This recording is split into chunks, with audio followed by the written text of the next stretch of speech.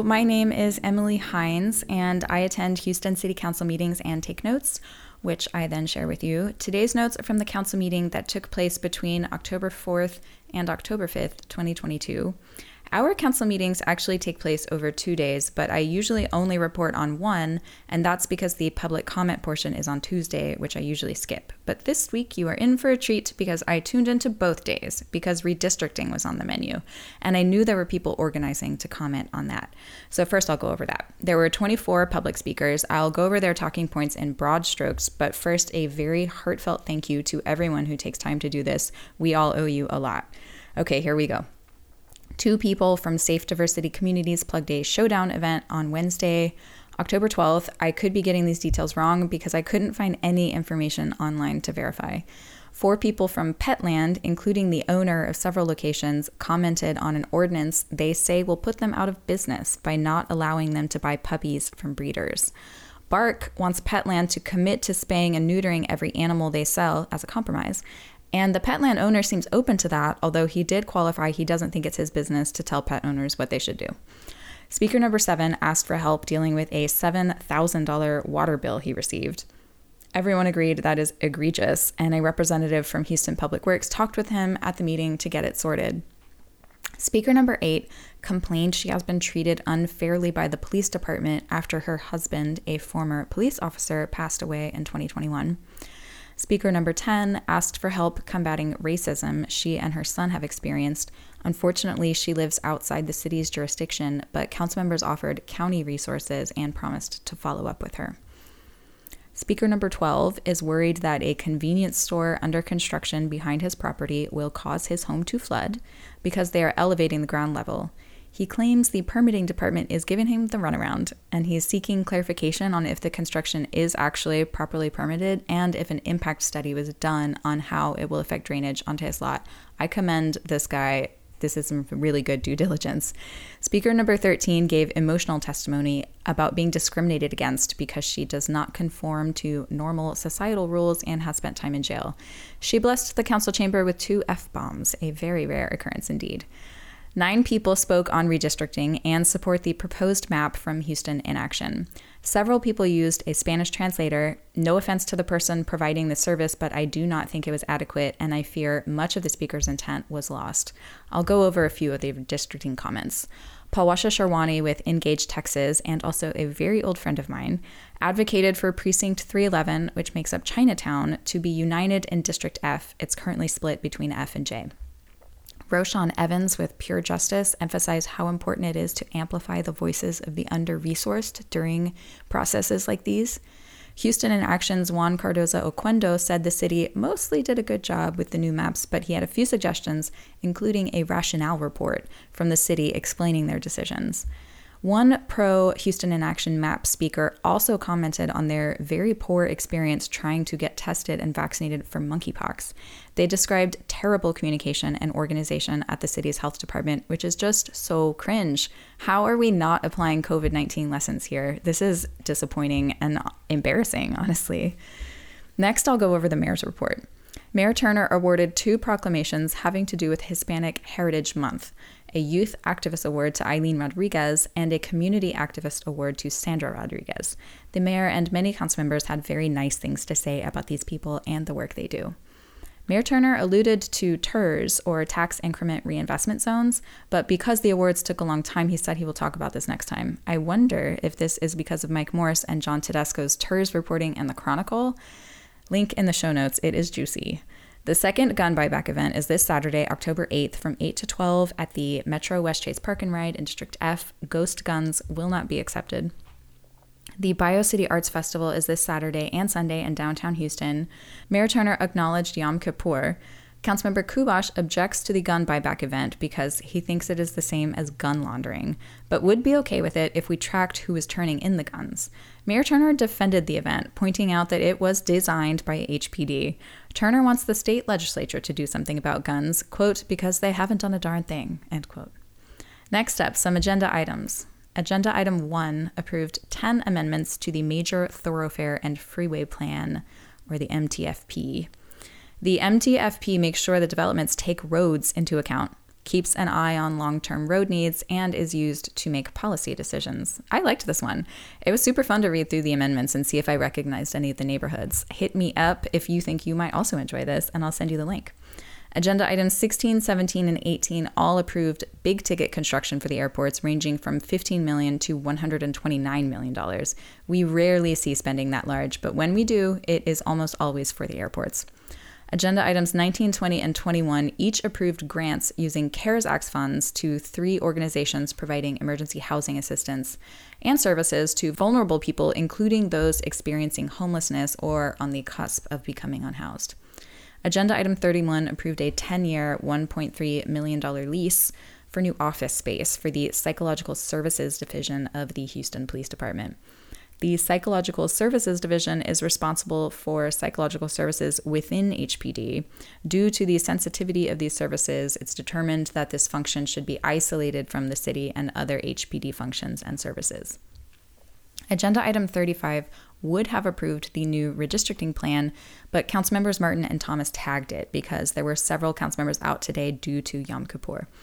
Will they use this extra time to work more on the new map? Only time will tell.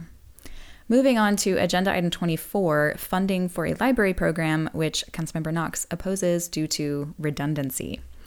Agenda item 24 approved an $822,000 5-year contract with BrainFuse Inc. for education services for the Houston Public Library. BrainFuse provides 24/7 online tutoring in English and Spanish for K-12 students and some introductory college subjects. They also help with foreign language assistance, test prep, digital literacy, career services, and writing. Councilmember Knox opposed this item because he thinks it is redundant, as most school districts offer similar services. Mayor Turner responded that many schools work with the library on such programs, so this item supports those efforts. Basically, he was saying it's not redundant, it is the same thing. Councilmember Alcorn wishes we were using grant money for this rather than pulling from the general fund. Councilmember Plummer pointed out that almost all library funding comes from their own foundation, which I didn't know. So $822,000 spread out over 5 years is a very reasonable ask. She said COVID-19 really set kids back and we need to do all we can to support them. Mayor Turner agreed on both points. Councilmember Cisneros very strongly supported this item. She said, quote, "The success of our children is not just up to the school districts. We all have a role in this. This is something the city has control over with our libraries and the incredible resources that we can make available to families through the public libraries. This is an important thing to pass." End quote. I was really glad to see Cisneros pushing back on Knox on this item because this is absolutely her area of expertise. Councilmember Martin pointed out that many people don't have computers at home and use computers at the public library. He also broke down the cost to $1.30 per use, which is very compelling. This item passed. Councilmember Knox voted no. Next up, agenda item 48, a new lower property tax rate. Y'all are going to be tired of hearing this explanation, but I want to give it just in case that this is the first time someone's listening to this. The state imposes a property tax revenue cap on all municipalities. In 2015, Houston voters imposed an even more restrictive revenue cap. So when the county adjusts property tax values, Houston must also adjust our property tax rates to comply. Okay. Councilmember Kubash is concerned about public safety funding once ARPA money dries up.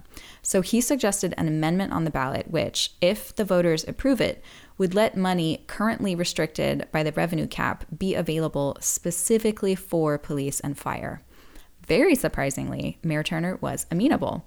He committed to getting an amendment prepped for the November 2023 ballot, which would exempt police and fire funding from the revenue cap. At least that is how I understand it. This was an off-the-cuff discussion, so I am looking forward to seeing documentation. You might wonder why this discussion on the revenue cap is relevant to property tax. I really don't think I'm super qualified to answer that question, but I promise you it is. And again, I really, really encourage you to read more about it. Councilmember Martin said he feels like the earth is spinning counterclockwise because the mayor is going to allow a councilmember to make a suggestion to put an item on the agenda. This received many laughs. Martin said, quote, "This is the first time in my 10 years on council that I have heard a council member make a suggestion to the mayor to put an item on the agenda and you agreed to it," end quote. Martin was joking and the vibe was jovial, but it's not an exaggeration to say that Turner has ruled the council chamber with an iron fist. I have literally quoted him saying, "What I say goes." And it is a well-known fact that every council member must curry favor with him in order to forward their agendas. Honestly, this lighthearted treatment of what I consider to be a harmful policy was concerning and, at the very least, out of touch. Councilmember Thomas asked that public infrastructure projects should also be considered for this amendment because they are in high demand and often get deferred because of funding. After the unanimous vote to approve the new lower tax rate, Mayor Turner joked, "We are all here and accounted for, except those celebrating Yom Kippur. The tax rate has been lowered. We have done it unanimously. Now shall we go to the county and show them how to do it?" End quote. I laughed out loud, and I love jobs like this because they really spice it up for me. I recommend reading about the recent Harris County budget shenanigans if you haven't yet. Finally, the councilmember pop-offs. Every council member, except for Huffman, commented on successful National Night Out events on Tuesday. National Night Out is an event annually that aims to foster healthy police and community relationships. Councilmember Plummer described it as a citywide block party. The most notable of these remarks was from Councilmember Pollard. He said, quote, "Special shout out to HPD. That night is really for them and to support them and encourage them and let them know that we thank them for their outstanding service." End quote. I'm pointing this out because that is absolutely not the mission of National Night Out and reflects Pollard's own opinion, not the stated intent of this event. Okay, moving on. Councilmember Gallegos has been protesting a merger of two large rail companies that would bring more rail traffic to Houston and exacerbate the stopped trains blocking crossings problem. He wished all a happy Indigenous Peoples Day this coming Monday, October 12th. Councilmember Thomas plugged the gun buyback event this Saturday, October 8th from 8 to 12. Councilmember Plummer mentioned Domestic Violence Awareness Month and shared the number for the Aid to Victims of Domestic Abuse, or AVDA hotline. That's 713-224-9911. Councilmember Jackson went over the launch of her Be Successful initiative, a comprehensive community approach to addressing poverty, violence, and improving the quality of life for residents in District B. The Be Successful initiative includes the next training session for the Credible Messengers program, which is October 17th through the 21st, and their website is be-successful.org. Councilmember Cisneros plugged the 43rd annual Festival Chicano at Miller Outdoor Theater this weekend, and she wished Councilmember Alcorn a happy birthday.